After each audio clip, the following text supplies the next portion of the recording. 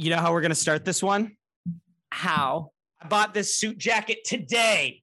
Hey. Ooh. Bought this today. Did you? I mean, there is a tag on it. Tell me There are many tags on it. Tell me you have something to go to that necessitated you get a suit jacket around this time. No, he bought it for the Scenes. A wedding. Okay, thank God. But we're going to pretend that I don't.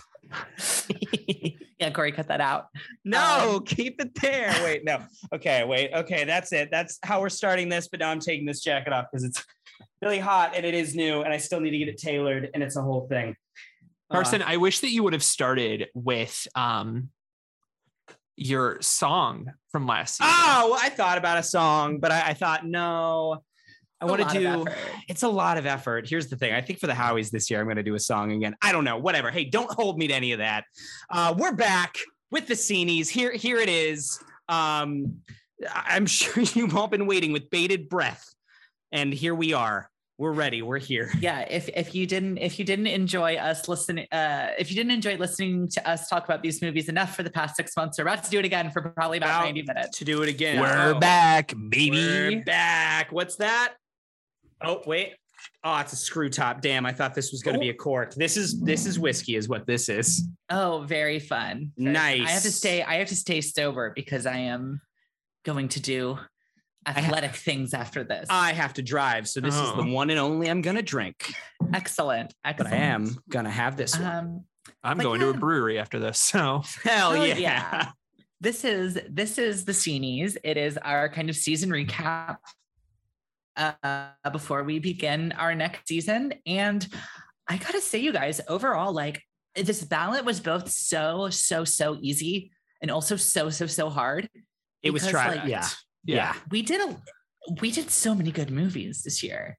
Oh, we did shit that was fantastic. Let me tell you, did bangers. Yeah, there's basically every category. I've got 2 to 3 people or things that are movies that I'm just like really heartbroken that I had to leave out, Yeah. So with that being said, do y'all just want to like get into it?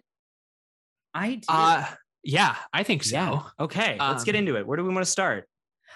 Let's do supporting. Let's do supporting actor, then supporting actress. Okay. All right.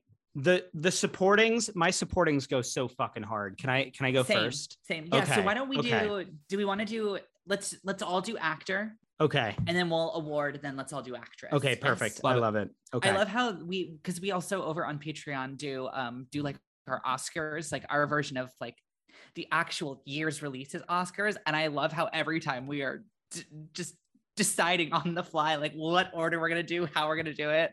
It's part of it. I love it's part of it. Is there a producer on the show? Does someone produce this? Corey, you're the producer and you're really good at your job. Yeah. And you're literally the only reason this iteration of the show has lasted. Now a year. You are. Absolutely. Now an entire year. Yeah, we're killing it. We started in August of 2021 and it's now August of 2022. And oh shit, that's right. Hell yeah. Okay, fantastic. Happy 1 year, ladies. Happy 1 year. Supporting actor. William Hurt, RIP for Broadcast News. Good. Pat Morita for The Karate Kid. Joseph Pantoliano for Bound. Joel Grey for Cabaret. Good little rhyme. Chris Klein for Election. Very good. Good ballot. Chris Klein, was he Steve Metzler? Yes, he was. Excellent. Bangers. Hell yeah, he was. We have a fairly similar group. So for supporting actor, my nominees are, and I actually went through this here because I didn't want to give away the GOAT or anything. So all of my categories, the nominees are just listed in release order. Okay. So if it was released before another movie in our season, then it comes first. Yeah, so mine are in no particular order. I just basically as they came to me. Pay no mind. Yes. So my supporting actor is Jeff Daniels for The Squid and the Whale. Albert Brooks for Broadcast News. Pat Morita for The Karate Kid. Joel Grey for Cabaret. And Joe Pantoliano for Bound. Yeah. Tag yourself. Are you best supporting William Hurt or best supporting Albert Brooks? Honestly. The two genders, best supporting William Hurt or best supporting Albert Brooks. All right, Corey, go. All right, best supporting actor. We're gonna start off strong with someone that has not been mentioned yet. Billy Zane for Titanic. Oh, very good yes, take. yes, very good take. Excellent take. Yes, I might even go so far as to say. Joel Grey for Cabaret. Of course. Albert Brooks for Broadcast News. I am tag yourself. I'm Albert Brooks. Alec Guinness for Dr. Zhivago. Ooh, very good. Yeah, also a good take. And Doug Jones for Pan's Labyrinth. Oh, very good take. Hyper good take. Oh, I'm mad I didn't think about that one. That's fuck. Okay. All right. I mean, Kirsten, why don't you just go? Yeah, give whatever comments you need to about your. I wait. No, you go first. You go first. Me go first. Okay. Yes. So I must say I too struggled between Albert Brooks and William Hurt for who to nominate. I kind of decided, and like this is a bit of a spoiler for later down the line, I didn't nominate William Hurt for Best Actor, and I do think it is like it's a 3-lead film. Like it is like the 3 of them are like co-leads, with Holly Hunter being like the lead, but they're all leading roles. However, I put Albert Brooks down because he's more of a supporting character than William Hurt is, in my opinion. And I like that performance a lot. Pat Morita is great. Joel Grey is incredible. Joey Pants is my boy. However, the performance that I have thought about more than any since I have watched the films this year, I really do think is Jeff Daniels in Squid and the Whale.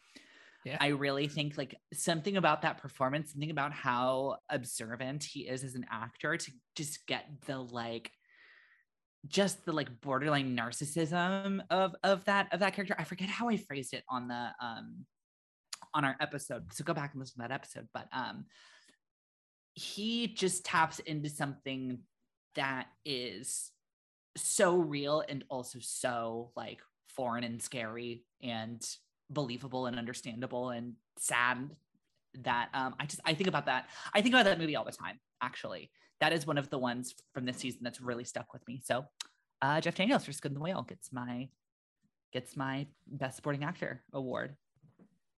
I love that. Wow. So I will say I had you go first. Wait, oh my God, I'm still trying to find, I can't find it. Oh no, this sucks. Okay, well, I was gonna try and find the speech that Jason Mantzoukas gives in the Community episode Queer Studies and Advanced Waxing, and I couldn't find the like written monologue of it. That was just going to be my explanation for why Pat Morita is my win. But here's the thing: is that I'll just summarize it. People think that The Karate Kid is a story about this fucking kid who moves across the country and learns karate. No, not so. It is a story about Mr. Miyagi and about the troubleships that he has been through and about how he has been formed by those hardships and how he has become a better person, I would say. But in all seriousness, Pat, we talked about it in the Karate Kid episode. This performance made me cry multiple times. Pat Morita, I think that Mr. Miyagi and Karate Kid generally has become such a meme, obviously, because it's one of the most like, it is just one of the most like frequently referenced movies of the 80s, to the point where like every time since recording that episode and since rewatching Karate Kid, I have tried to explain to people, no, guys, Karate Kid's really fucking good. And Pat Morita goes so hard in it. Like, they know all the references. They know they know the hallmarks of the performance, but they don't believe me that it's that good. And I just want to shine the light on Pat Morita and how commanding his performance is, how ultimately and like immediately iconic it was, and how emotionally affecting it was. And yeah, there you go. Pat Morita. Yes. What a guy. I want to say really quickly, we will come back to this for the Karate Kid. I won't say when or how or why, but I have more to say about the Karate Kid. Fantastic. I think you're very right, Carson. As the person who watched the Karate Kid for the first time, it was so wildly different than what I was expecting, even though all of the quotes I knew were there. Yeah. And I think like I would kind of liken the Karate Kid. The Karate Kid kind of is to like 80s like young adult teen movies, the way that the same way that Halloween is to the slasher, in that there are all of these tropes and all of these like for example, I'm specifically thinking of everybody says about Halloween. It's like the kids who have sex all get murdered, and it's very like voyeuristic and blah blah blah blah blah. I'm like, no, you're thinking of Friday the 13th. Yeah. Like Halloween is the movie where like, yes, those things happen, but like they are commentaries on certain things. Yeah. Whereas like, I feel like a lot of the 80s movies, like, you know, you think about your 16 Candles has the just horrifically racist, foreign exchange student character, you know what I mean? Yeah. And it's just like all of these things where it's like these characters are like the butt of the joke, and everyone's like, Karate Kid, probably pretty problematic and racist, huh? And it's like, no, you're thinking of all the things that incorrectly copied this movie. Yeah. That didn't know what they were doing. And we'll come back to the Karate Kid. But that's my like nutshell take on the Karate Kid. You know what the Karate Kid says to problematic Asian stereotypes? You know what it says? It karate chops them in half. That's true. It says go. It says no mercy. Yeah, it says no. Well, no. That the bad guys say no mercy. The Karate Kid says mercy when appropriate. You only use this for defense, is what Karate Kid says. I love it too. Corey, okay. Who's your best support? Okay, yes. So strong list. Touch on 3 of the 5. Albert Brooks, Broadcast News. Revisiting this movie was a treat because it was one of those that first time I watched it, I just don't know if I was in the right headspace, but I was like, I don't love this. I don't really get it. Second time I watched it, I was like, oh, this is a perfect movie. Yes. Albert Brooks. That's my very same experience. We've documented this the first time. I didn't really get it until the end. And then by the end, I was like, holy shit, it's amazing. You know? Yeah. Joel Grey. However, my winner, maybe my favorite character in this movie, Billy Zane for Titanic. Billy Zane. I changed halfway through. Billy Zane. I was watching what Caroline was like mouth chanting. And I was like, I don't have anyone that starts with a J. I don't know what she's. Oh, I thought maybe it was Joey Pants. No, talk about Billy Zane, Corey. Please talk about Billy Zane. Okay. So Titanic, a movie that I think I went on record on our episode and being like, it was my first time ever watching it start to finish. And like, I get it. It's a masterpiece, but I'm not crazy about Titanic in the way that I think some other people are. And notably me and Carson. Me, us. Yeah, the way we are. Absolutely. And Nicole, who was on the episode, like it's one of those takes where I'm like, yeah, I'm wrong. I can identify that I'm wrong, but it's not, I get it. Yeah. We'll talk about this when we come to best film, but in the list of 8, Titanic was one of the ones that I was like, I'll go honorable mention because I get it and I love it, but it's not my favorite thing. Sure. Billy Zane Billy Zane's performance is one that as I was watching it, I was like, I am so angry. I hate this fucking guy so much. And then I was like, oh, he's doing a really good job. Like, that's the point. It's like, it filled me with so much rage that it almost teetered into like, I don't like this movie because of that. And I was like, no, that's the point. And he is fucking just dunking on everyone. I will say this about Billy Zane is that like Billy Zane more than, I mean, and it's almost a frequent character archetype in a lot of James Cameron movies because if James Cameron hates one thing, it is like it's fucking rich people. Yes, it's snooty rich people who think they're better than everyone else. Like, and that guy, like the snooty middle-aged white guy who's like way richer and thinks he's way cooler than everyone and like knows best, is a character in almost every single one of his movies. And I do think that Billy Zane is the best distillation of that archetype. So absolutely. Good. Yeah. Absolutely. Oh yeah. He was the first actor I put down for best supporting actor. Fantastic. That's amazing. I'm into it. He made my short list. But didn't quite make the ballot. Carson, do you want to move us on to actress? I started actor. Do you want to start actress? Okay, sure. Yeah. All right. So for supporting actress, I have Joan Cusack in Broadcast News. Ooh, a small but mighty and extremely I'm into it. Yeah. Laura Linney for The Squid and the Whale. An excellent performance. this is one that I was like, is this supporting or is this lead? Because it's the lead female character, but like it's not her movie. So I was torn, but I put her in supporting. Reese Witherspoon for Election. Interesting. I put, and then Michelle Williams for Brokeback Mountain. Yes. Followed swiftly by Anne Hathaway for Brokeback Mountain. Damn. Fuck okay. Yes. Fuck yeah. All right. Okay. I'm gonna go. You know what? I'll switch my order. I'm gonna say it first. I had the same exact thought process. Reese Witherspoon for Election. Carrie Fisher for When Harry Met Sally. Oh, yes. Good pull. Laura Linney for The Squid and the Whale. Kathryn Hahn for We're the Millers. And Gina. Oh my God. It's true.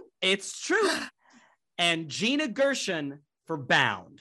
Another one where I was like, here's the thing. If you showed me the first 40 minutes of Bound, I would say Gina Gershon co-lead, yeah. But by the end of the movie, I'm like, it really becomes Violet. It's less Corky's movie than it is Violet's by the end of the movie. So I say supporting.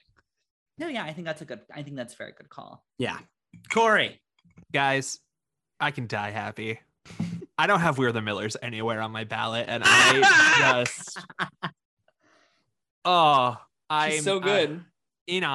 Indescribably happy. All right. All right, 1-2 punch right off the bat. Best supporting actress, Anne Hathaway and Michelle Williams for Brokeback Mountain. Excellent. Also Laura Linney for Squid and the Whale. Hell yeah. One that has not been said yet, Eva Green for Casino Royale. Okay. All right. And also Carrie Fisher for When Harry Met Sally. Hell yeah. So Linney wins that first Triple Crown. Yeah. Or no, Joel Grey. Yeah. Joel Grey, Laura Linney. Oh, yeah. Hey. A curse. Joel Grey is the first boy. Laura Linney's the first lady. Yep. Yeah. All right. The first two of what I assume will be several, but yeah. That having been said, I love the Joan Cusack performance. It is it's one of those things where it's like her performance is probably my 15th favorite thing about that movie, but like there are so many good fucking things about that movie that's actually like a very high compliment. Laura Linney is incredible. Long story short, I'm going with Michelle Williams for Brokeback Mountain. It is the performance that just like breaks my little heart because like Michelle Williams, I have seen her in shit where she is playing like very, very smart, very like bright, very with it people. And she is just playing this person so simply who just has so little of a frame of reference for what's going on and whose world is just crumbling around her in a film where like that viewpoint is the bad viewpoint, you know what I mean? But it's like she plays that role not as a 1960s bigot who was like, I fucking hate gay people. She plays it as like, I don't understand. Like, I just cannot compute what is happening. And that's terrifying to me. Yeah. And it's incredible. And she wins. I love that. She was my sixth. Like, she's one of the ones where I'm like, oh God, I got to leave Michelle Williams off. I feel terrible. A couple of highlights. Hey, Kathryn Hahn wins I think that there is a certain category of supporting performance, which is, this is unexpected. And it elevates both the material. She elevates both the material that she is given and also the performances of everyone around her in a really noticeable and clear way. And also Kathryn Hahn just fucking like rules. Like, she's so funny and so good. Gina Gershon knows how to wear a jacket and give a steamy look like nobody's fucking business. Carrie Fisher is a legend, and I went back and forth between her and my winner for a long, long time. But I did decide that I'm going with Reese Witherspoon for Election. Partially because I think that makes a really, in terms of my appraisal of Reese Witherspoon, a really interesting comeback narrative. I was just gonna say, is this your way of like how the Academy gave Scorsese director for The Departed, which he should have won it 5 years before? It's like, is this your way of making nice with Witherspoon? It's a little bit, but also I do not want to discount the fact that Reese Witherspoon, similar to Pat Morita, gives a performance in Election that is instantly iconic. And that it's a thing we talked about when we talked about Election, is that once you watching that movie now feels like it is commenting on an archetype that has been around since the 1990s, on the kind of Hillary Clinton, blonde know-it-all girl archetype. But it came out before that archetype had really taken hold in popular culture. And in many ways, she is the originator of it. And the fact that she can both do the form and also give a performance that is so layered that it is a commentary upon the form, I think is pretty amazing and pretty titanic. So, Reese Witherspoon. I really appreciated that movie. Like, that was one of my favorites. Oh yeah, it was. Yeah. Hell yeah, it was. Oh yeah. All right, Best Supporting Actress, Michelle Williams and Hathaway both just giving rock star performances in a movie that is profoundly not about them, but still, also breaking my heart. Super happy to see Michelle Williams get your scene in Caroline. Laura Linney, excellent. There's a reason she was on all of our lists. Oh yeah. Eva Green for Casino Royale. I just really liked what she did. I didn't love the movie, but I thought she was really fascinating. So there is that. And my winner, I'm gonna phrase this in a takey way. Ooh. Maybe the Best Supporting Actress performance of all time. Whoa! Carrie Fisher. I'm gonna Harry Met Sally. I mean, here's the thing. She fucking rules. She came this close to being mine. In terms of like, it's another thing where it's like, that's such a character that you expect to be in every romantic comedy of like the friend of the female lead. And she's both subverting your expectations of what that is, but also doing what you think she will in a way that's way cooler and more interesting than you really ever imagined. And she gets like 3 good scenes and she kills every single one of them. Do we want to go a personal category, a show category? Yeah, let's do it. I'm into that. Hell yeah. Okay, Corey, you lead us off as the producer. You pick which one you want. Let's do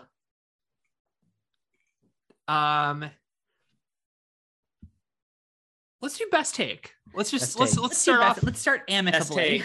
Okay, that's a good idea. All right, Cora, what do you got? So this is a take that does not necessarily belong to either one of you exclusively, but it also belongs to you jointly, and was brought up by our excellent guest, Nicole Fegan. Jack and Rose could both fit on the door. Jack and Rose can both fit on the motherfucking door. Or can't, rather. They can fit, but the buoyancy of the door would not hold them. Correct. I quit. I'm never logging on to Zoom again. No, it's okay. No. We know what you were saying. We got you. Best take. Jack and Rose can't both fit on the door. That is a good take. It is a great take. It's a very good take. Because it's objectively true. It's narratively functional and it follows the laws of physics set forth by the universe that we occupy. So indeed. I will go next because this kind of bridges to what we were talking about just a moment ago. I said the Karate Kid was going to come up again. And I said that my best take for the season is from Carson Betts. Oh, thank you. The Karate Kid is a movie that we should watch for the podcast because it rules. Because this is one of those ones where when we were plotting the season, I was like, oh, Karate Kid, like it's a classic. A lot of people love it from childhood. Like it's an 80s like icon. Like it's gonna be a good episode. It's gonna be a good movie to talk about. I don't know if I'm really gonna like it. Yeah. Like, I think it might be one of those ones that I watch and I just say, oh, I see why people like this. Like, I get why if you saw this before the age of 12, why this would be one of your favorite movies of all time. That's kind of where I thought it was going to go. But that movie rules. Yeah. And there's a lot of really cool stuff going on in it. And it's a really sweet little movie. And yeah, so Carson, good take. Thank you. Good take that Appreciate we should you. watch that movie for the podcast because hey, I didn't expect it to be that good again either. I was like, holy shit, this is better than I remembered. Incredible. hell yeah. All right, mine. Here's the thing. This is, I don't know that this is in terms of like, this was the most profound thing said about a film, or this was the most spot on. But in terms of like, this has really changed my way of how I'm looking at this movie and at pop culture a little bit. My best take is Megan Fox deserved more. Thank you. Because I think she did. And I agree with you, Caroline. Wow. Thank you. Yes. Thank you. That actually You're means welcome. a lot. That You're actually welcome. means a lot that you think that was the best take of this season. In terms of one that I didn't like, it was also unexpected. I was like, I didn't think that I would come out of our discussion of that movie not like a total Megan Fox stan, but a Megan Fox supporter and apologist as much as I did. Wow. Sure. Thank you. Yeah. Fantastic.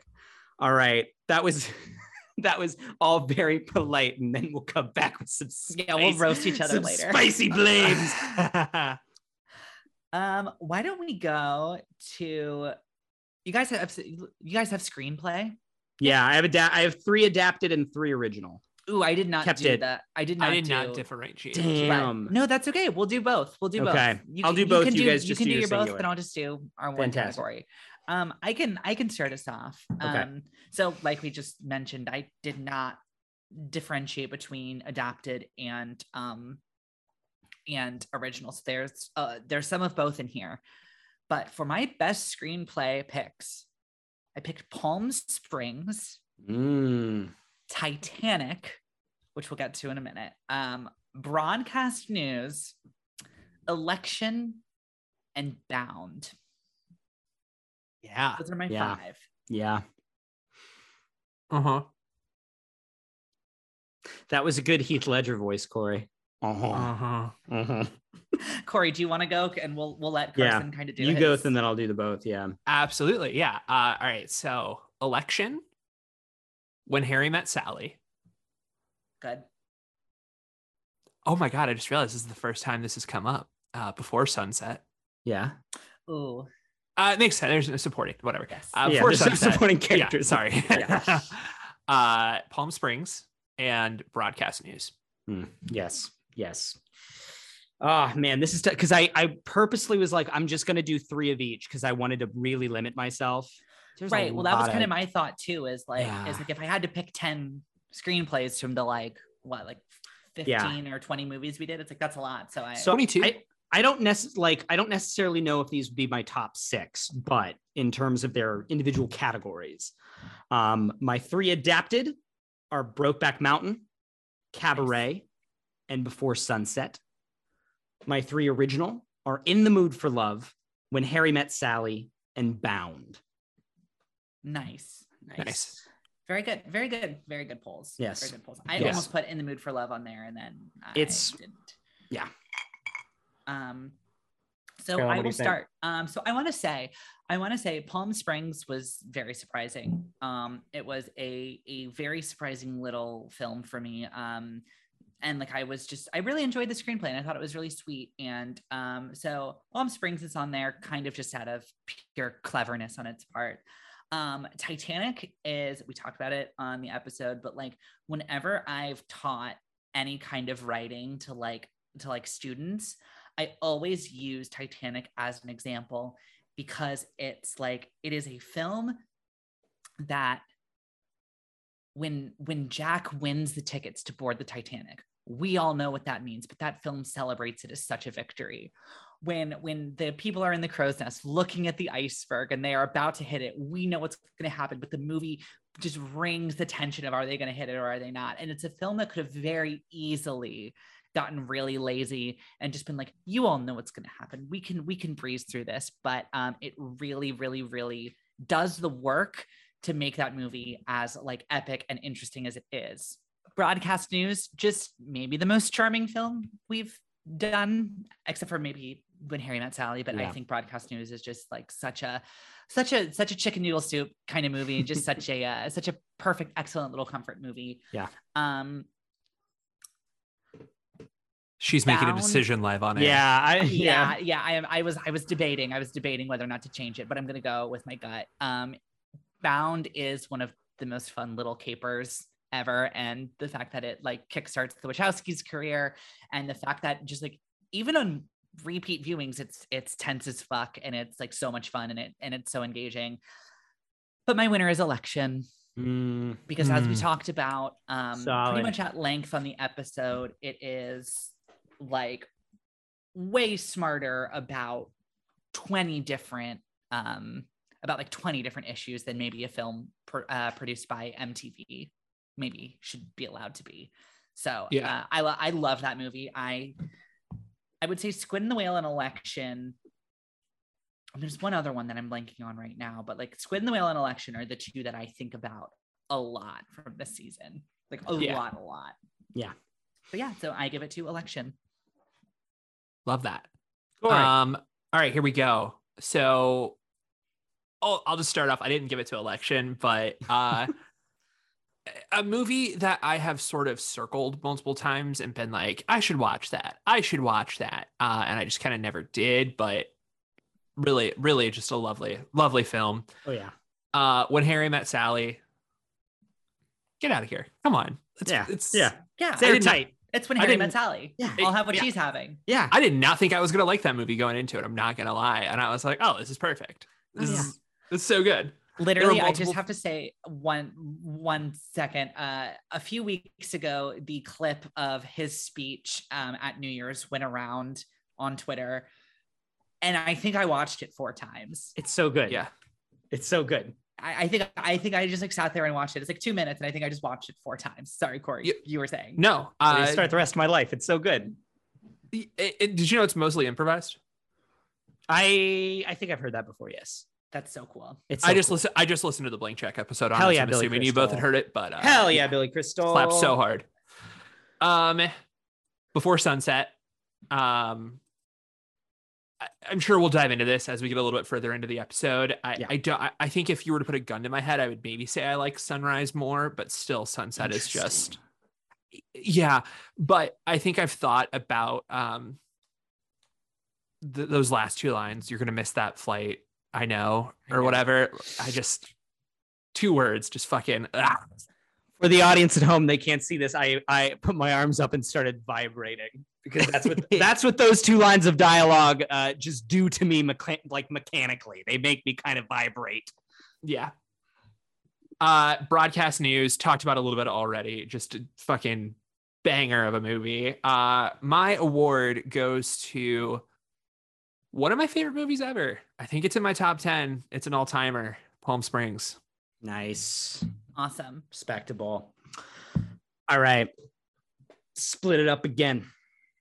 God, yeah, I feel kind of bad. I did not give Broadcast News the love that I think it deserves. Just it kind of weaseled its way out of like every category except a couple of the. We had a really hard season to do. It was really, there's a lot of great stuff. We picked good movies. Not to toot our own horn, but we kind of some good. Yeah, we had a banger of a season. Like, and then there was like Karate Kid came along. I was like, well, fuck, this just. I didn't think that this one was going. Yeah. Adapted. Brokeback Mountain. It's just unspeakable. Like it's touching things. It's so smartly and so subtly that are incredible. I went back and forth between Cabaret and Before Sunset for a long time. Cabaret, I think, because specifically in the adapted category, I don't know that the screenplay is the thing about that movie that is the most interesting or the most special thing about it. But I do think that the way the movie adapts its source material, something which we talked about a lot on the episode, is really fascinating. Though I think a lot of that adaptation comes down to Fosse's direction more than it does the actual written screenplay. And as a result, I am giving it to Before Sunset, a movie which I think is both brilliantly written in terms of its dialogue and its characters, and also something which is maybe my favorite, other than like Spider-Man 2, maybe like one of my favorite, literally, but like one of my favorite sequels of all time, because I think it is a sequel which handles the fact that it is the continuation of a different story in a way that is like really fucking interesting. Like, I think it makes the case for, it is one of the few, like, Carol, I think we talked about this in the Howies. Like, I always forget how like sequels to things are adapted, not original. And I think this is one of the movies that makes the case to me, like, yeah, sequels are sometimes not the next story in the series. They are almost an adaptation of the material that came before them. And the way that Before Sunset deals with the previous movie, how the entire movie is really about the previous movie, is just a really fascinating work of writing and a really fascinating kind of experiment. Original When Harry Met Sally fucking rules.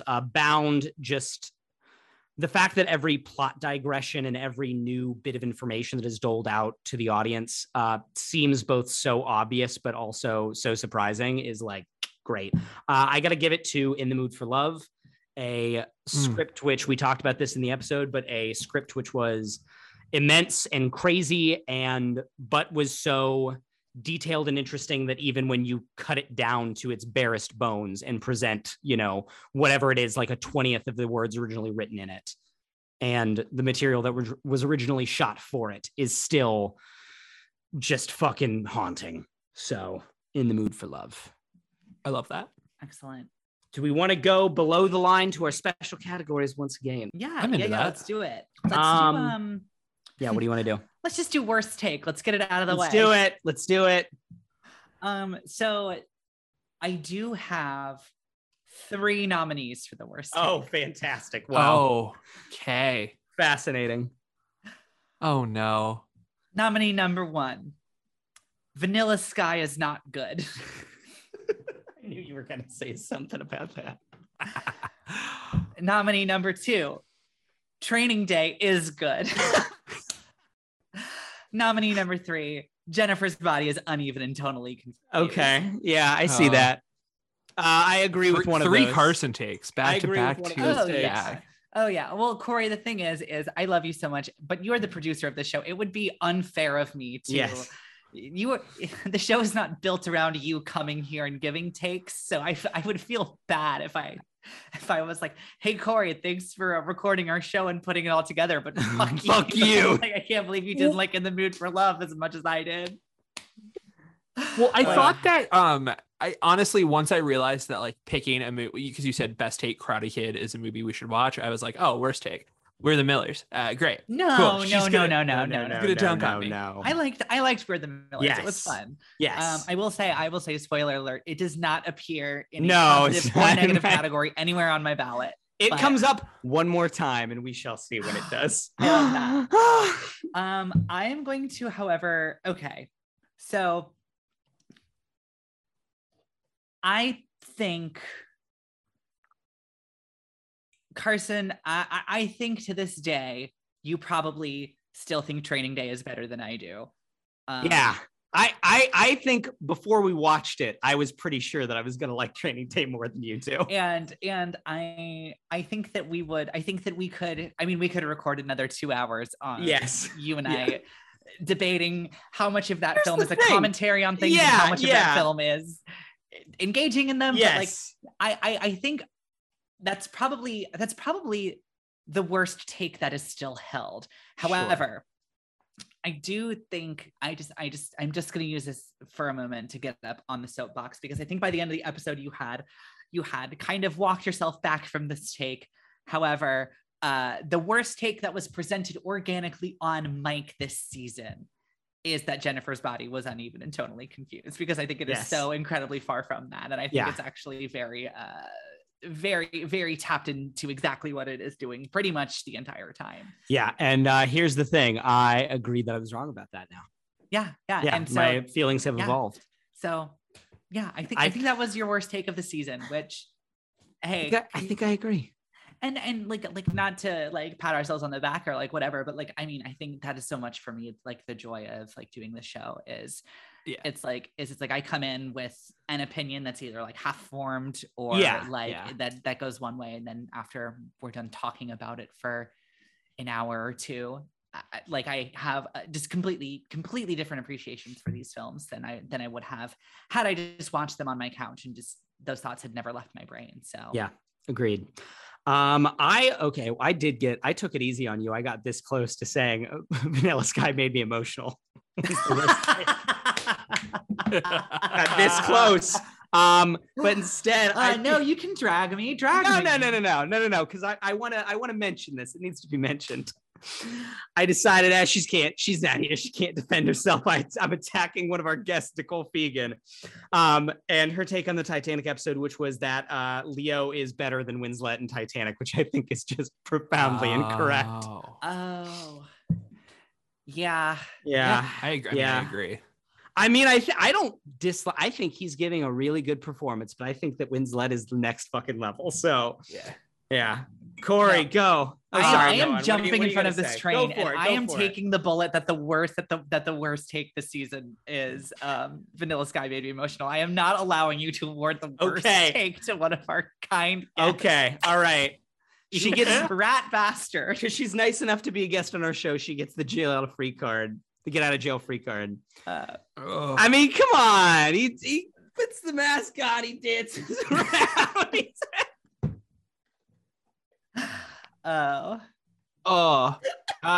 Weirdly enough, still something. Corey. We'll talk about it later. Still not my biggest disappointment for the season. Vanilla Sky is fucking fascinating. It's really interesting. Carson, really sorry. It's okay. You did get my worst take this season. That's okay. That's fair. And it was solely and squarely for your opinion on the song "Maybe This Time" from no, yeah. I could see that coming. Maybe that honestly was maybe my easiest category. Like I looked at my blank list and went, "Oh, worst take." Carson didn't like "Maybe This Time." I like it. It's just like not my favorite song. I appreciate it. I think that it needs to be there. We talked about this, but like, well, I'm still awarding it to you. So. Well, I also doing this 2 times in a row now. It is, and just listening back to our episodes, it has occurred to me that I feel like Caroline will come in to these episodes and she'll have really like thought about it. Like she's like, I've thought about this thing. I've crafted it. I've really in my brain, I've gone over it a few times. And I oftentimes will come on to talk about things about a movie that I've never seen. And I'll just be kind of like, I don't know, just popped into my head. What if, like, I am like so much more off the cuff. But yeah, no, I think that is very fair. I accept the sin that you've hefted upon me, the two of you. Amazing. All right, back up top. What's next? Do you want to do score? Do you guys have a score? I do have score. Yeah, I have 3 scores. Carson, go ahead and start us off. Also one that I was like, I'm just going to keep it to 3. So it's like really condensed. I probably could have done 6 or 7, but I went Bound, Dr. Zhivago, In the Mood for Love. Great. Excellent. I also had 3. I had In the Mood for Love, Titanic, and Cabaret. Yeah. Oh, why didn't I put Cabaret?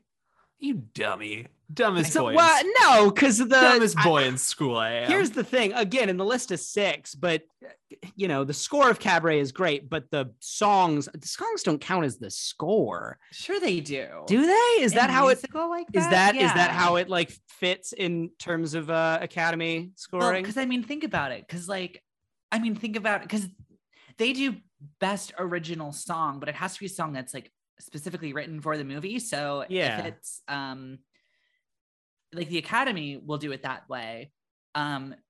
So like if it's a musical that has been previously adapted, it is not eligible for original song. And then if you think about the Tonys, I mean, like the Tonys for musicals, it's just best score. They don't do best score versus best songs. That's true. Oh, okay. Well, wait, can I take mine back then? You can just throw Cabaret on, baby. Okay, Cabaret's on there. Cabaret's on there. I have 4 now. Okay, I wasn't gonna add Cabaret to mine, but cool. Cabaret's on mine. We're allowed to. Just the dumbest boys. All right. In the Mood for Love, Titanic, Brokeback, Dr. Zhivago, Cabaret. Yeah. That's basically my 5 list. I think that's a good 5 list. I was gonna say In the Mood for Love, but Cabaret's on there. I'm gonna stick with my original. I'm gonna add Cabaret as a nominee, but stick with my original. No, okay. I'll say this: in the score for In the Mood for Love is haunting and incredible, and it is so symbiotic. Like the soundscape that is being created for that film is so symbiotic with the images that are being shown, and the repetition of like certain very distinct leitmotifs is like incredibly important for telling the story of that film. That being said, all the music in Cabaret fucking rules. So Cabaret. Yeah. Many. Yeah. Interesting. I did not select Cabaret. And mostly like I mean I had to put Cabaret on there because it's a musical and it's incredible. Music in Cabaret is phenomenal.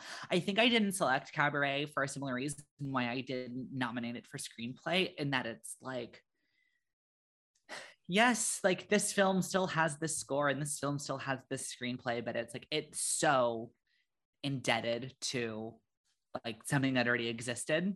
You know what I mean? Like the score for this movie essentially existed before they sat down and said, let's make a film of Cabaret, which is not necessarily a knock, but it's just like, it just blows me away less having seen stage productions of Cabaret, having been in stage productions of Cabaret, like with the exception blow me away as much. The best song in the show got added to the movie.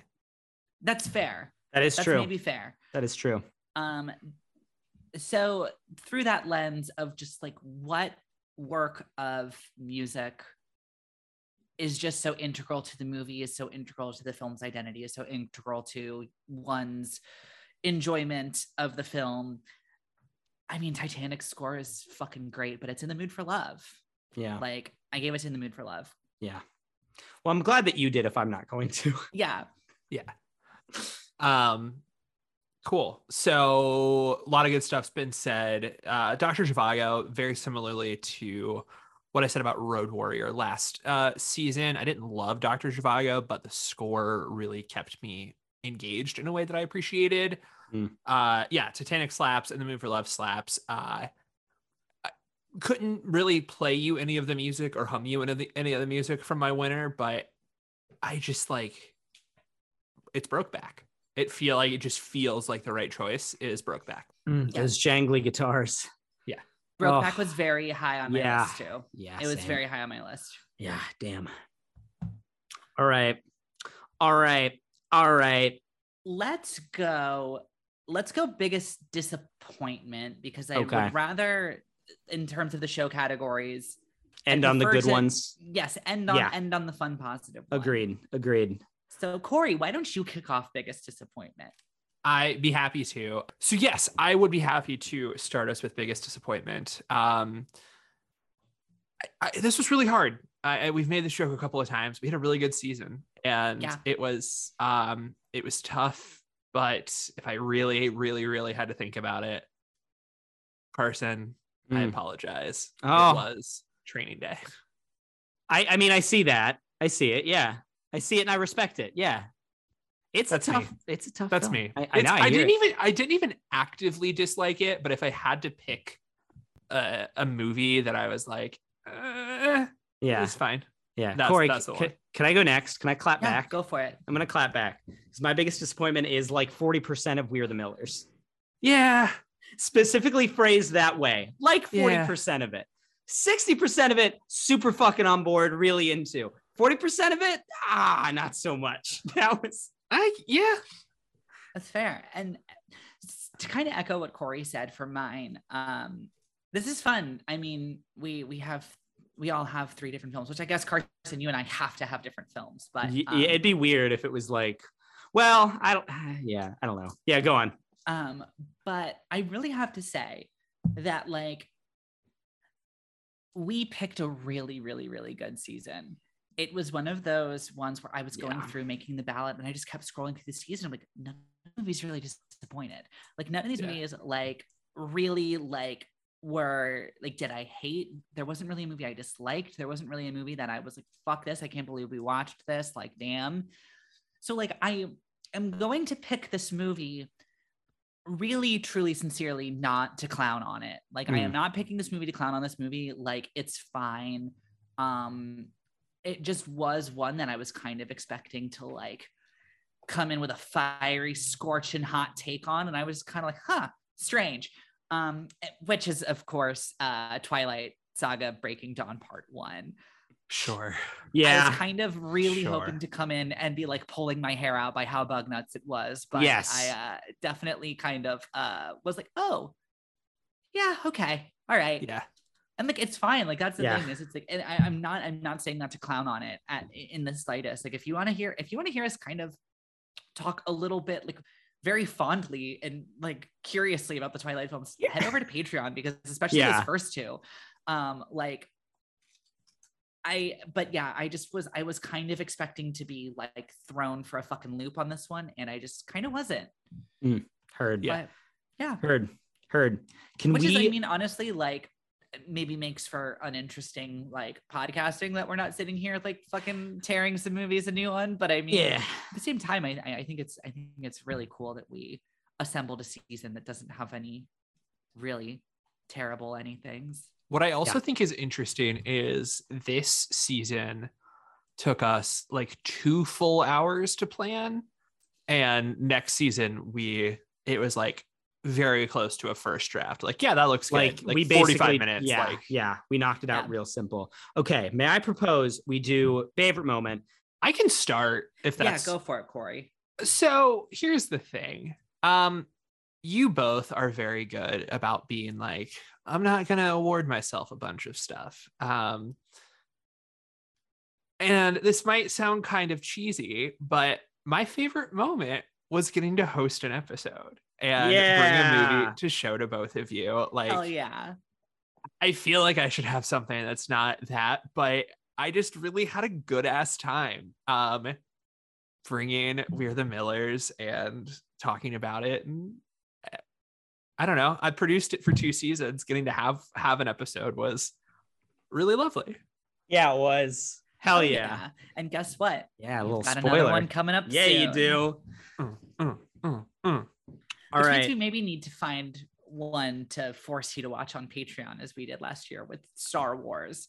Wait, we brought I forget it, but we definitely talked about one. Great. Okay. Great. Which, if you're listening to this and you're not subscribed to our Patreon, Corey Reagan had never seen Star Wars. Fucking insane. Until about March. Yeah. So we have an episode on 1977 Star Wars. My favorite moment, I have 2, because one of them kind of feels like cheating, because it's not actually recorded.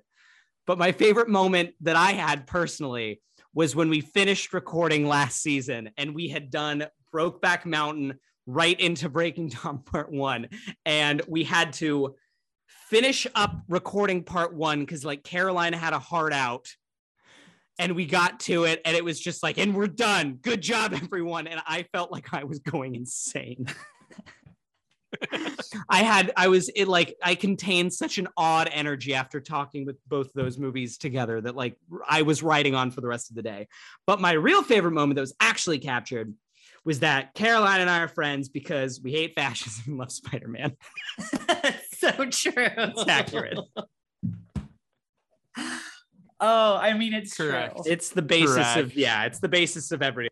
It really is. It really is. It's just we I don't even need to comment on that. That's 100% true. It's perfection. I think my favorite moment this season is just one of my my new favorite recurring bit, which was the first time Carson pretended to have the ally ninjutsu headband in the Karate Kid episode. Because Carson, you are a beautiful, straight, cis white boy And yet you are at least for the communities that I am a part of. I won't speak for any others because I can't. But you are such a good ally. And thank you. And appreciate you. I now love the recurring bit of just you saying something very, very, very basically decent, and me just being able to go, oh my God, Carson, I love your ninjutsu ally headband. So it's always just like, yeah, I think gay people should be able to get married, and then I pull out a throwing star. The combination of those two things is pretty good. Oh yes. So you originally doing that on the Karate Kid episode, I think kind of just has to be my favorite moment because it's the moment I've referenced the most. That's true. Yes. That's true. I appreciate you. Thank you. Yeah. Okay. So also, now we super quick second place for me that I just thought about is the running thread of Carson's spoiled almond milk. Thank you. That's true. That was just a good because one. I'm concerned about you. No, it's fine. It's all good. Which unfolded over the course of like a month because we recorded different bits of different episodes at one time. Correct. Well, I can say it's been several months, and I'm doing great. I'm fine. Great. Tommy's great.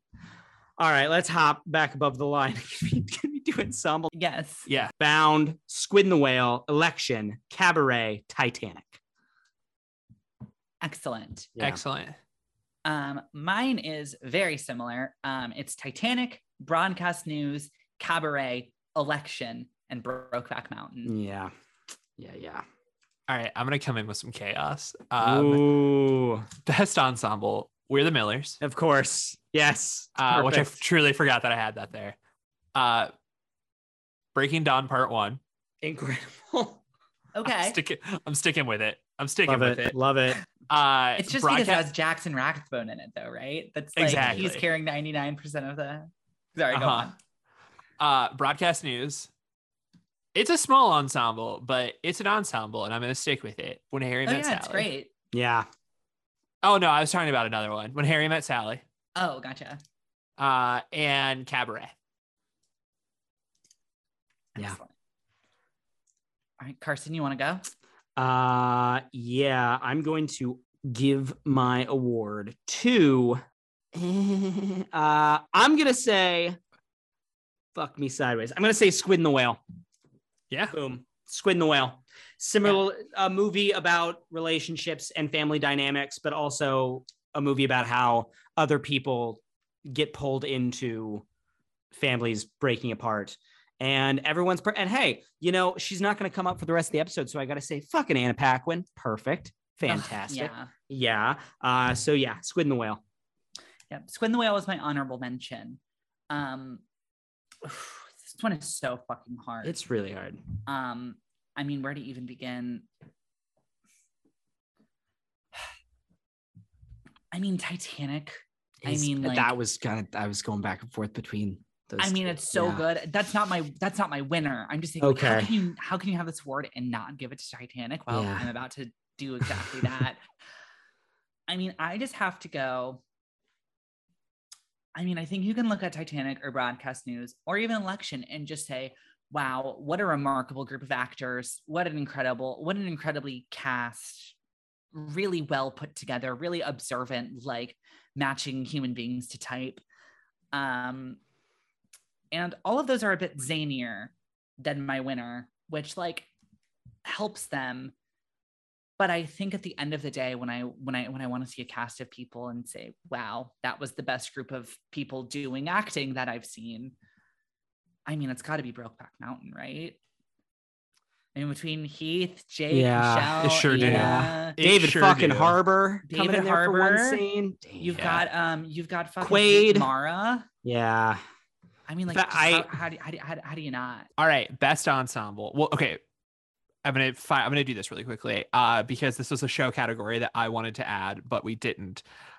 Is the oh my god they're in this award? Caroline saying that about Brokeback made me think of this award, and the my oh my god we're in this goes to hook-handed J.K. Simmons in Jennifer's Body.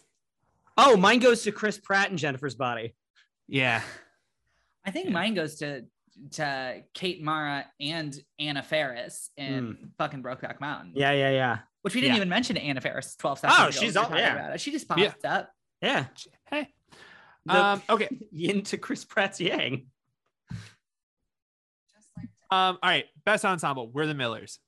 Fucking everyone in there. Love them. Breaking Dawn Part 1. I'm gonna stick with it. I on this rewatch think the Twilight movies hold up like weirdly well. They're weird. They're bizarre, but I'm super into them. When Harry Met Sally, it might be a 4-person ensemble, but it's a strong fucking ensemble. Cabaret. I'm literally a musical theater director. I don't need to say anything else. Yeah. Broadcast News is my winner. Yeah. Hell yeah. Hear that? It just is. Excellent choice. Hear that? Yep. Excellent All right. choice. Lead actor. We got about half an hour left, y'all. Let's get to it. Hell yeah. Lead actor, into it. lead actress. We started off with actor last time. Do we want to start with actress? Sure. Yeah. Okay. I'll go ahead and kick this one off. Okay. Maggie Cheung for The Mood for Love, obviously.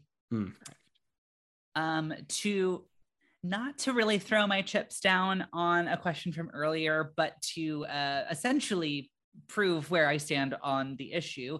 Kate Winslet for Titanic. Holly Hunter for Broadcast News. Liza Minnelli in Cabaret. And Megan Fox for Jennifer's Body.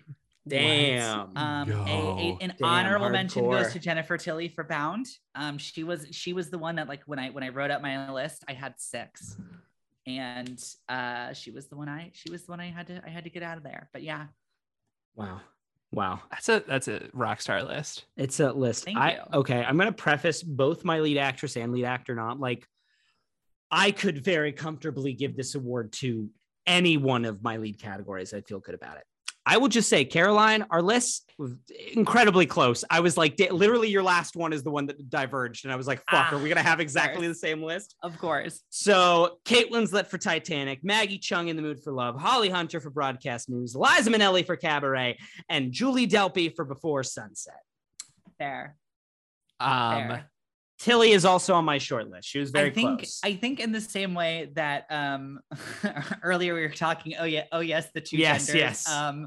Julie Delpy, Megan Albert Fox. Brooks, Albert Brooks or William Hurt. I think the again, we've talked about it before, but the Venn diagram of Carson's and my personality is quite large. But I think that a very proper distillation of where the differences lie is that you give your 5th to Julie Delpy and I give my 5th to Megan Fox. Correct. Choose your fighter. Otherwise, all 4 the same. If it's a fighter, it's definitely Megan Fox and Jennifer's Body. I don't know. Sorry, wow. Celine. Okay. I was going to say in Jennifer's Body. We're talking about the characters. I think in real life, Julie Delpy would kick Megan Fox's ass. Here's my unsponsored plug. Go follow Julie Delpy on Instagram. Go follow her don't. Instagram. It's so weird. Truly so weird. She's a wild lady. If we're tagging ourselves, I am Julie Delpy in Before Sunset. Hell yeah, you are.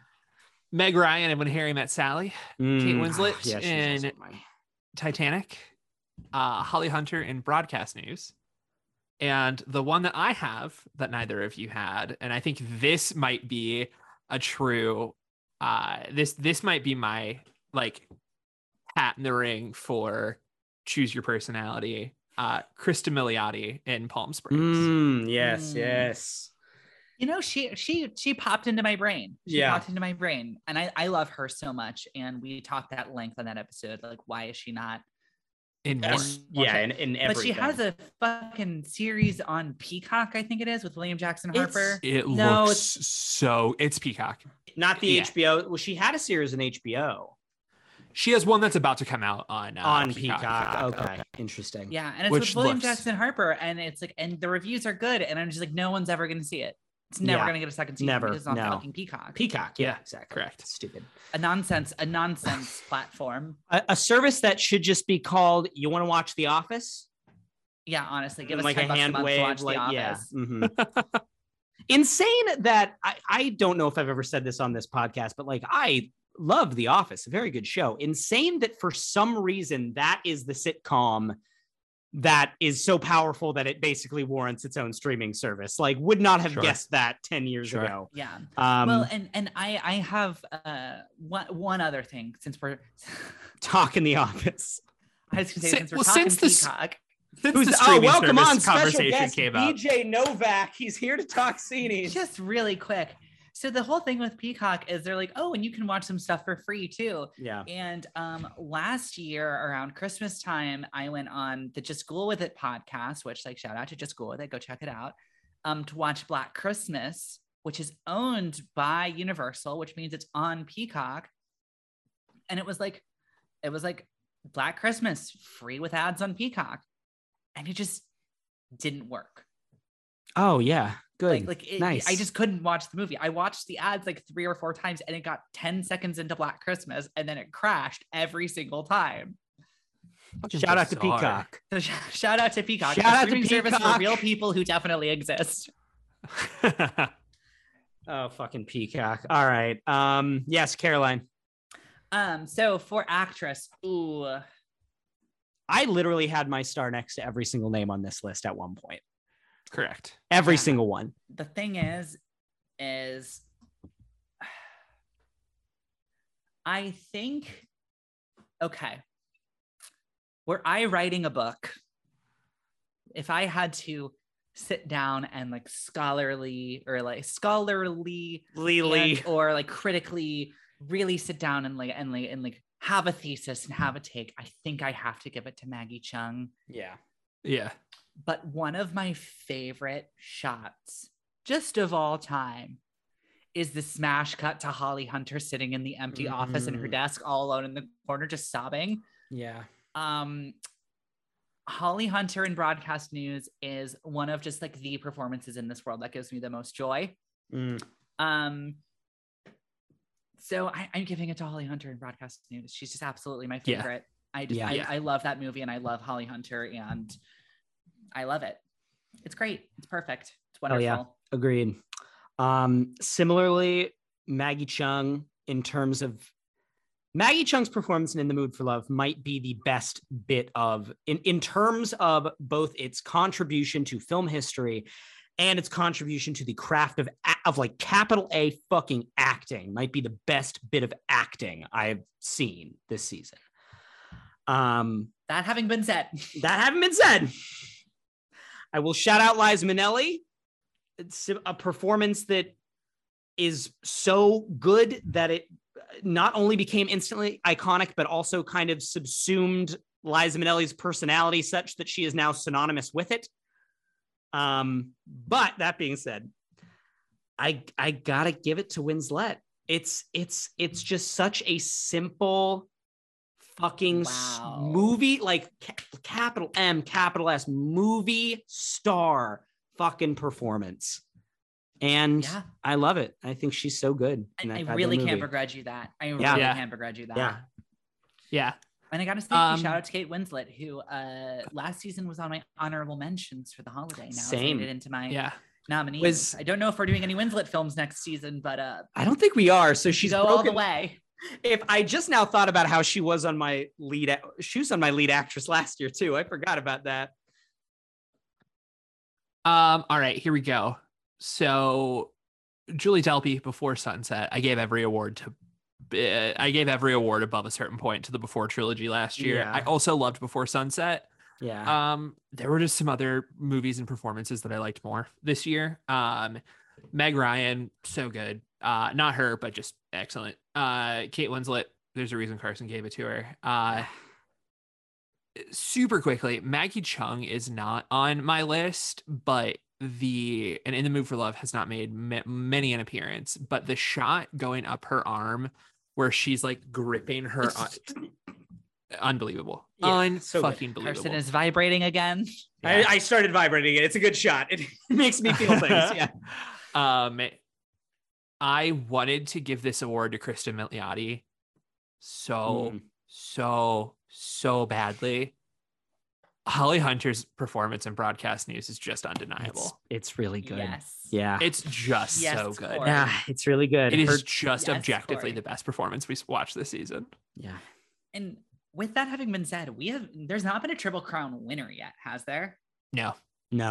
Okay, cool. I kind of feel like there's not gonna be. I don't think there's agree. gonna be. Yeah, I think all my either. choices from here on out are pretty individualistic for the most part. Okay. So lead actor, same fucking thing. I have put the star next to each name on this list and would feel very good about giving it to any one of them.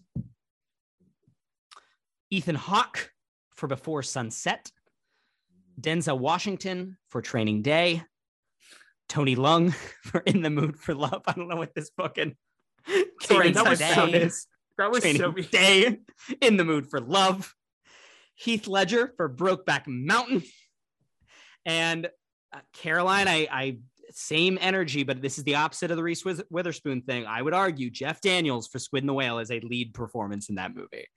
Interesting. I would be my argument. I think it's it's not, he's not the protagonist, but the movie's kind of fucking about him. The way that then Training Day is about Denzel Washington. Interesting. Can I jump in here to dovetail off that point, Caroline? Okay. Yeah, please. All right, so I'm gonna start strong. Carson, couldn't agree more. Same thing, but with Karate Kid, I have Pat Morita for the Karate Kid. Yes. Amazing. Hell yeah. Andy Samberg for Palm Springs, Heath Ledger for Brokeback Mountain, Ethan Hawke for Before Sunset, Billy Crystal, When Harry Met Sally, and an honorable mention, I just had to say it, Matthew Broderick for Election. Yeah. Excellent. Yeah. My list is Billy Crystal for When Harry Met Sally. Yep. Tony Leung for In the Mood for Love. Matthew Broderick for Election. And Jake Gyllenhaal from Brokeback Mountain. Oh, just kidding. Wow. Heath Ledger is there too. There's most of them. Oh.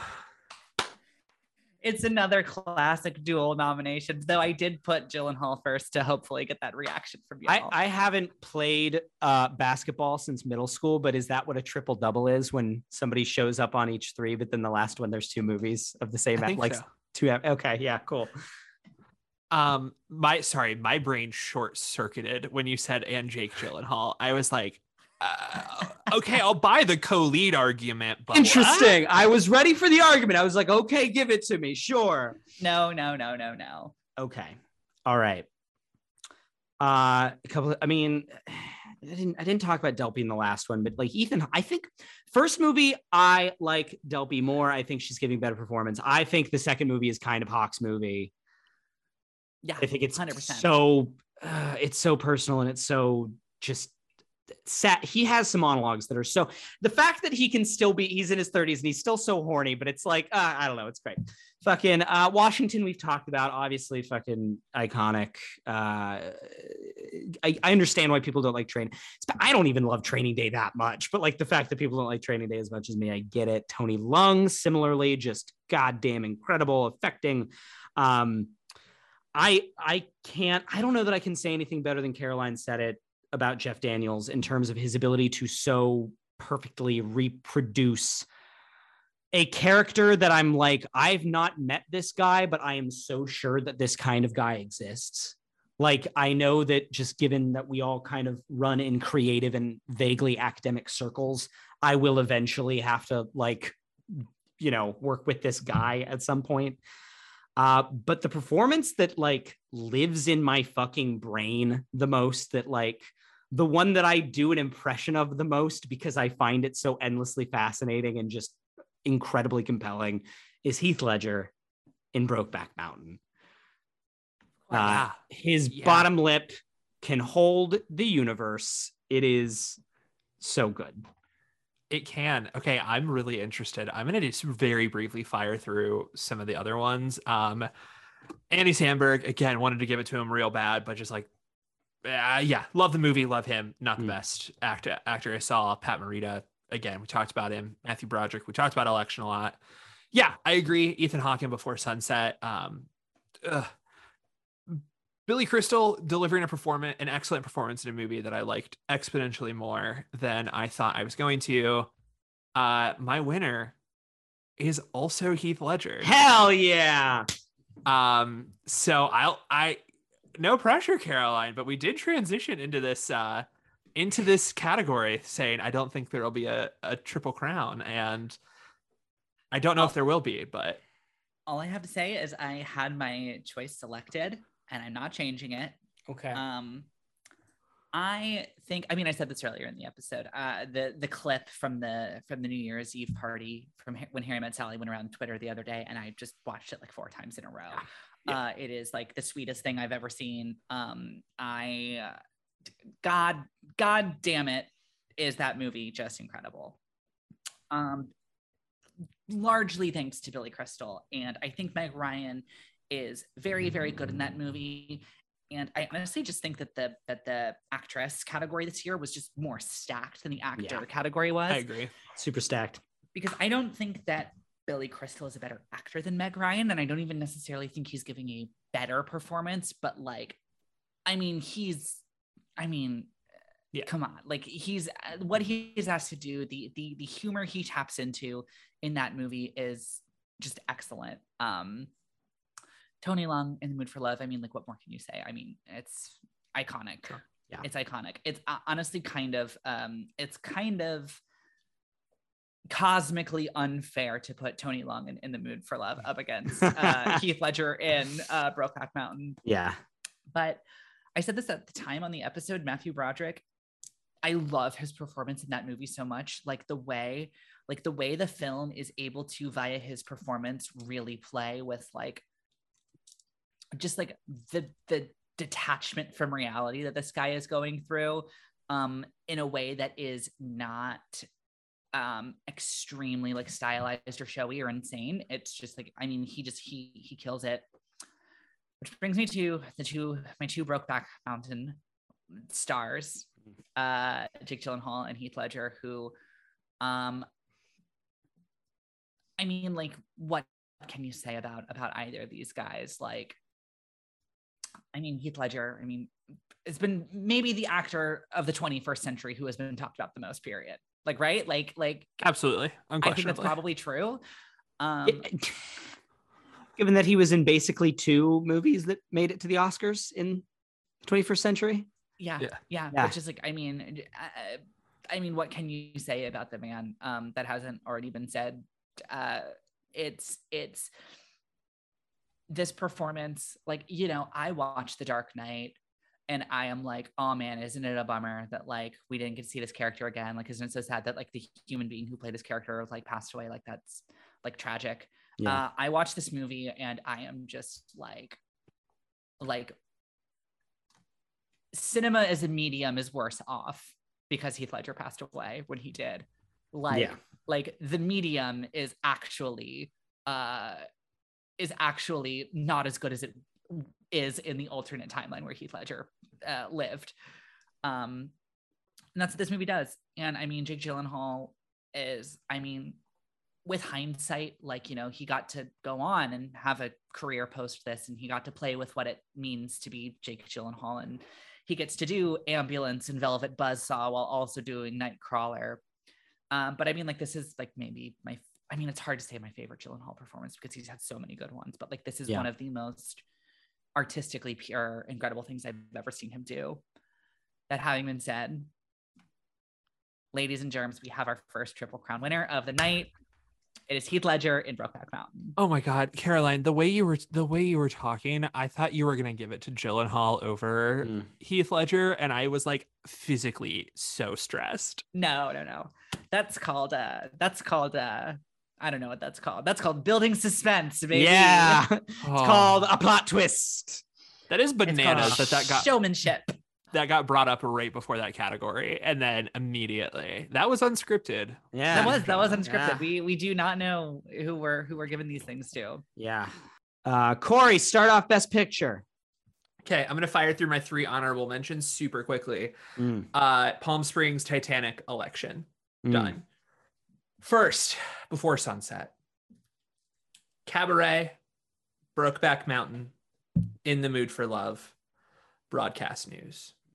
Spoilers, I have not yet picked a winner, so I'm gonna do that. I can go next. My nominees for Best Picture for this season is When Harry Met Sally, In the Mood for Love, Titanic, Broadcast News, and Brokeback Mountain. Nice. Yeah. Nice. Honorable mentions that gave me, like, made me feel physically pained having to clean them off. Fucking When Harry Met Sally and Broadcast News. That being said, Best Picture, Cabaret, Before Sunset, In the Mood for Love, Titanic, and Brokeback Mountain. Very similar list there. Yeah, I think we have pretty much. I think don't we all have the same nominees? No, because Carson doesn't have. I don't have Broadcast I don't have News. Cabaret, and Carson doesn't have When Harry Met Sally. And I don't have Titanic. Yeah. Okay. Yeah. But we're damn close. Broadcast News. Yeah. Okay. Very close. Damn close. All right. I went back and forth. Oh, well, that's everyone. That's all the nominees, right?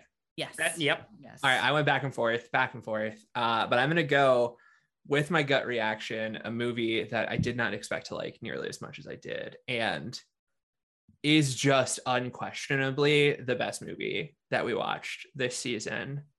My Cine goes to Brokeback Mountain. Incredible. Yes. I have to say, I mean, again, this is just such an insanely hard, impossibly difficult category, because I mean, we are when we sit down to make these seasons, we set out to, like, from what we know, from like our vantage points, from our perspectives, like, what films do we, the three of us, like, need to all have seen? Like, what are the, no pun intended, like, Titanic films? And yeah, that goes from Palm Springs all the way to In the Mood for Love, but you know what I mean? Which is funny because we did those to back, but I think that kind of encapsulates all of the taste of this podcast. But so, I mean, it becomes impossible because it's like, these are films from all different eras, from all different places, from all different times, all that good stuff. So it's really hard when you end up with what's better, When Harry Met Sally, In the Mood for Love, Titanic, Broadcast News, or Brokeback Mountain. They're like, all so those different. 5 films is the best, and it's just like none of them. All of them. I have to say, similar to what I said about Maggie Cheung, an actress, I do think if I had to sit down and like make a critical argument, kind of like Carson, you were saying, like, Maggie Cheung's performance is maybe like the most important when it comes to like cinema, but it's our show. And I really went back and forth between one of the straightest films we watched and one of the gayest films we watched, which is When Harry Met Sally and Brokeback Mountain. And so the answer is Brokeback Mountain. Damn. My best picture of the season. Corey, you said you just listened to the last time we did this, right? Mm-hmm. If I remember correctly, there's some weird parallels to the last time we did it. Correct. So here we go. Fucking what I say. I'll come up. Brokeback Mountain was my number 2. It was my tight number 2. Let me tell you. Oh, I fucking love Brokeback Mountain so much. It is so close. Person, I'm sorry. Before you continue, what? My favorite moment. I fucked it up. My favorite moment is when you played your ringtone live on air. Oh, nice, good. Sorry, Okay. sorry. Keep going. Yeah, I love, of course. You don't come at me and say I don't love Brokeback Mountain. I fucking do. Okay. Titanic is like, it's a fucking perfect blockbuster. It's so, and the fact that people don't like it is stupid. But you know what? James Cameron's laughing all the way to the bank. So go fuck yourself.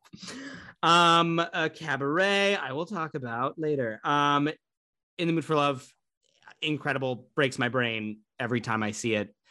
It's fucking, look, we started the season and I was like, God damn it, this is like, am I gonna watch a movie that's gonna displace maybe my literal favorite movie of all time? And it didn't. My best picture is Before Sunset.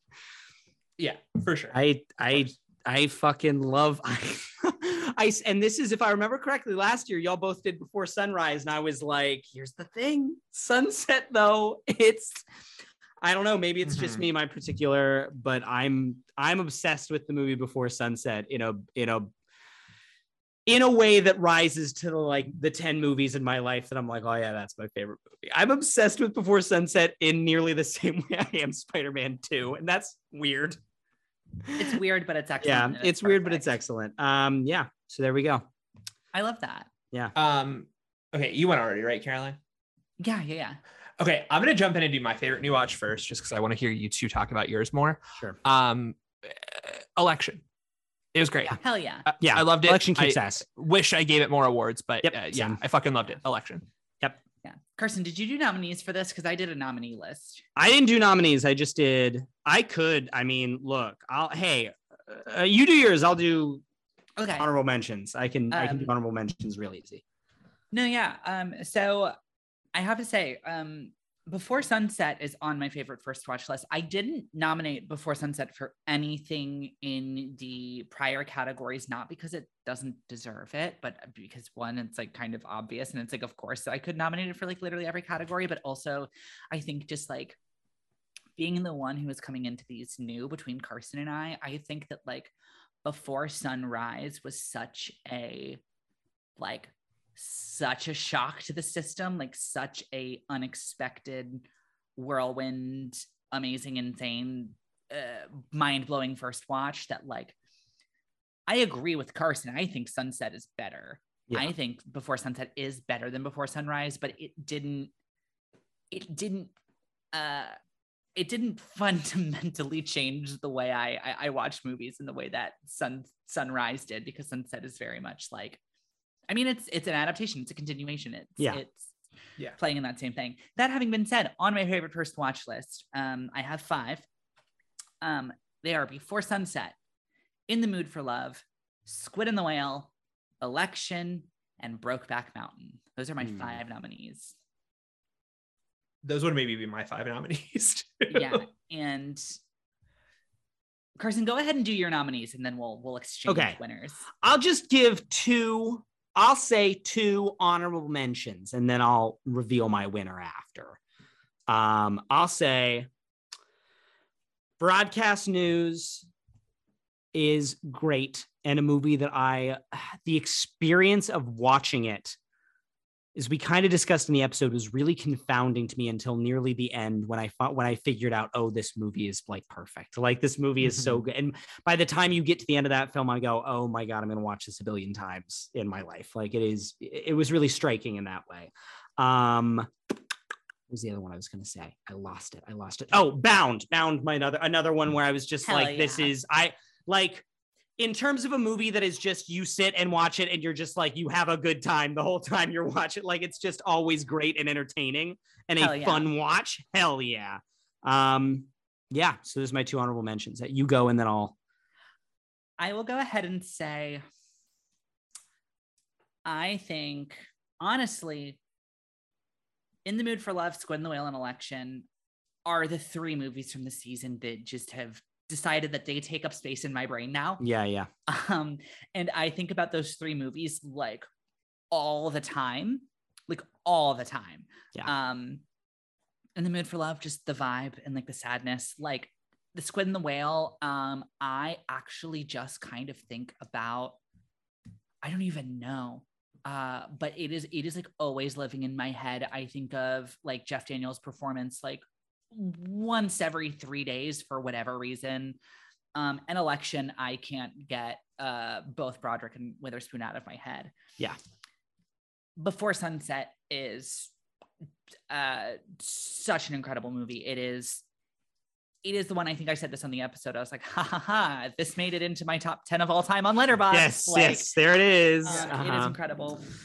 Yeah. I do think, however, my winner for favorite first watch of the season is Brokeback Mountain. Yeah. Because it is just like, I mean, I should have seen it years ago, but I hadn't. So it is a stunning piece of pop culture. It is a great work of filmmaking and of acting, and it is just important. And it's wonderful, and it is just as relevant, and it ages incredibly well. Yeah. In the year of our Lord 2020, the second. I will say, this is the movie that kicked my ass the most this year. It is the movie I think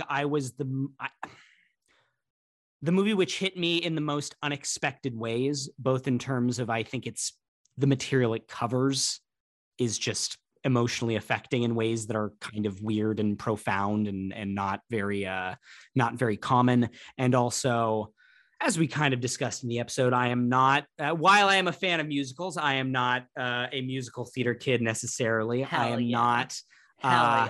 am not hyper familiar with the works of Bob Fosse.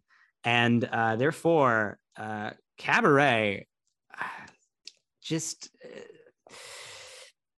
it's good. It's a good movie. It's good, and it's a good movie, and you should watch it. And I think that if you're like me and you're not familiar with Fosse, and if you're like me and you are familiar with the source material, you will get things out of watching it that you would not expect, I think. Yeah, and I love Cabaret. I talk about it all the time now. It's a movie that I bring up in casual conversation quite a bit now that I've seen it. I love that for you. Yeah, thank you. All right. Well, those are the Scenes. Thank you guys for listening. And I think we have one more order of business, Corey. Yes, we do. All right. So last season's games. Weird Wild season. Wild time. We made them up as we went. A lot of the time. Carson had nearly a perfect first half of the season. Damn. We did 22 movies, I think. And I think Carson won almost all of the first 11. Wow. Yeah, he was kicking my ass pretty hard there at the beginning. Special note, Carson, Caroline and I talked about this before you jumped on the call. I decided how to score recast it. And if I'm just going to go with if I approve. Okay. I think that's good. That's if good. The general vibe of the conversation. If the vibe is right, then we kept it tight. So that being said, every single recast it last season got points, except I know which one. Jennifer's Body. I know. The most cursed game we've ever played. Oh, absolutely. Yeah, absolutely. So that being said, Carson had a really good first half of the season. Yeah. Caroline had a killer second half of the season. And I'm not going to imply stole her win, but the Casino Royale game really did tip it in your favor. It sure did. Season 5 winner was Caroline.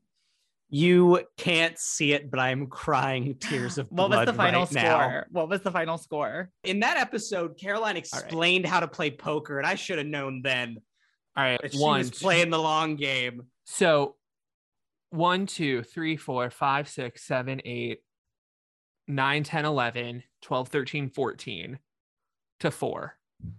So she still would have won. But it would have been a lot closer. 10 to 8 instead of 14 to 4. Fuck. And Carson, I gave you every opportunity. I reminded you, I'm like, you don't have to bet. You can just not get points. You can just pass. You can fold. Much like Mads Mikkelsen, I'm driven. You would rather murder a man than cheat at poker. I'd rather cut a hole in a chair and hit a boy's balls that I would lose at poker. Wow. Oh, damn. Wow. That sucks. I mean, congratulations, Caroline. Fair and square. I'm just glad that I have a nice padding, because that's two to zip. So if you win next season, we'll be ahead. I gotta come back. Well, thank you guys all so much for listening. Corey, if you would now like to tell all the fine people where they can find us on the internet. I sure would. If you like what you hear, please be sure to like us and subscribe wherever you stream your podcasts. Leaving a review also would really help out the visibility of the show. Follow us on Facebook, Twitter, Instagram, and Letterboxd at HHYNSPod. I am going to bring Letterboxd back this season. I don't think I posted on it a single time last season. So to all our loyal viewers, my bad. We back with a vengeance. And a very special thank you to our patrons. If you'd like a shout out on the show and bonus content, head over to our Patreon, patreon.com/HHYNSpod. We have multiple levels, all with their own perks, ranging from $1 to $25 a month. As I said, if you're interested in hearing more, head over to patreon.com/HHYNSpod. And do you two want to give a quick little preview about what series we are finally about to unveil on the Patreon? I think we can say both. Well, we're doing two. Oh, the series. Oh, Patreon. Sorry. I did the exact same thing I did before where I was thinking you were saying a thing that you weren't saying. I apologize. That is A-okay. Yeah. Okay. So we've kind of talked about this on Patreon a lot. I don't know that we've ever mentioned it on the main feed, but I had the ideal a while ago, and then we've done a lot of work kind of molding it and shaping it, that there's a few movies that we kept talking like, we should talk about this, we should talk about that, and we couldn't like figure. And then immediately I was like, fuck, wait, you know what we should do? Re-sequels, legacy, whatever the fuck you want to call them. Yes. This very strange thing that for the last 10 years, there are these sequels to movies Not coming even 10. out. I honestly would like break it down to 7. I mean, Fury Road and Force Awakens, which I think Force Awakens in two very different ways kickstart this trend. Yeah. In the two most different ways that a film series can do a legacy sequel. Yeah. Both come out in 2015. Yeah. So 7 years. But it has dominated. It's like even to the point where now, like, hey, fucking Spider-Man No Way Home, is that a sequel to fucking, like, it's a very confusing trend. I think it says a lot about where Hollywood is right now. There's a lot of legacy sequels that are bullshit, trash, garbage, like the worst representations of Hollywood's excess. But there's some legacy sequels that have been, I think, some of the most interesting blockbusters of the last 7 years also. Definitely. And we're going to talk about it. So we're coming back hot with also a movie that's kind of a sequel to a movie we talked about 2 seasons ago. We're talking about Mad Max Fury Road. Yes. Another movie that I would put maybe in my top 10 of all time, up there with Before Sunset. Also Mad Max Fury Road. Yeah. Yeah. And I think it contains multitudes. I do. I have to say, a thing that we are doing with the series that I'm really excited for is we were able to pick both some of the biggest like legacy sequels that have been made, and also sequels to they're all sequels to at least one of our like favoritist movies, like almost every single one of these. So this month we're going to be doing Mad Max Fury Road. Then we're going to go and we're going to hit Blade Runner 2049. October, we are doing the first David Gordon Green Halloween. I'm sure we'll talk Halloween Kills, which is a nightmare train wreck. I have not seen it yet, but I'm going to watch it for that episode. I'm excited. Big bad. Then we're doing Dr. Sleep. And then for its 1-year anniversary, we'll be talking The Matrix Resurrections. And kind of the cream of the crop of these, it's all leading up to something that we were trying to figure out how the hell we get this in the series. And we just said, fuck it. We kind of have to piggyback off of it. We will be doing 3 months in a row, January, February, March, the Star Wars sequels, the Star Wars sequel trilogy. And then we couldn't do the series without talking Force Awakens and Last Jedi, but we couldn't talk Force Awakens and Last Jedi without talking Rise of Skywalker. And we couldn't talk all 3 in one episode, but we didn't want to like spend 3 months as a part of the series doing it. So we decided, hey, let's do our legacy sequel series, set the tone for what we think about these kind of movies, and then we will just do the Star Wars sequel trilogy as it's kind of the series part 2, kind of the series redux, a legacy sequel to the legacy sequel series, if you will. It's a great, I think I really love the order that we've like found, because it's both like, I think it's a really good kind of, we find a flow of the history of them in the last 7 years. And also it means that we start with talking about one of my most favorite movies of all time. And then we end by talking about one of my least favorite movies of all time. Hell yeah. Arson has gone on record and said, this might be the last time he watches the Rise Not of Skywalker. Not might. Yeah. I mean, we'll talk about this in like 6 or 7 months from now, but like, yes, I saw that movie a total of 1 time in theaters, and I have never seen it again. Yeah, now, and we're gonna watch it again for your listening enjoyment. All right, thank you. Please all. give us money to do so. Yes, give us money, and you get to hear about all this. Thank you guys so much. We'll be back. We'll be on your feeds. Woo!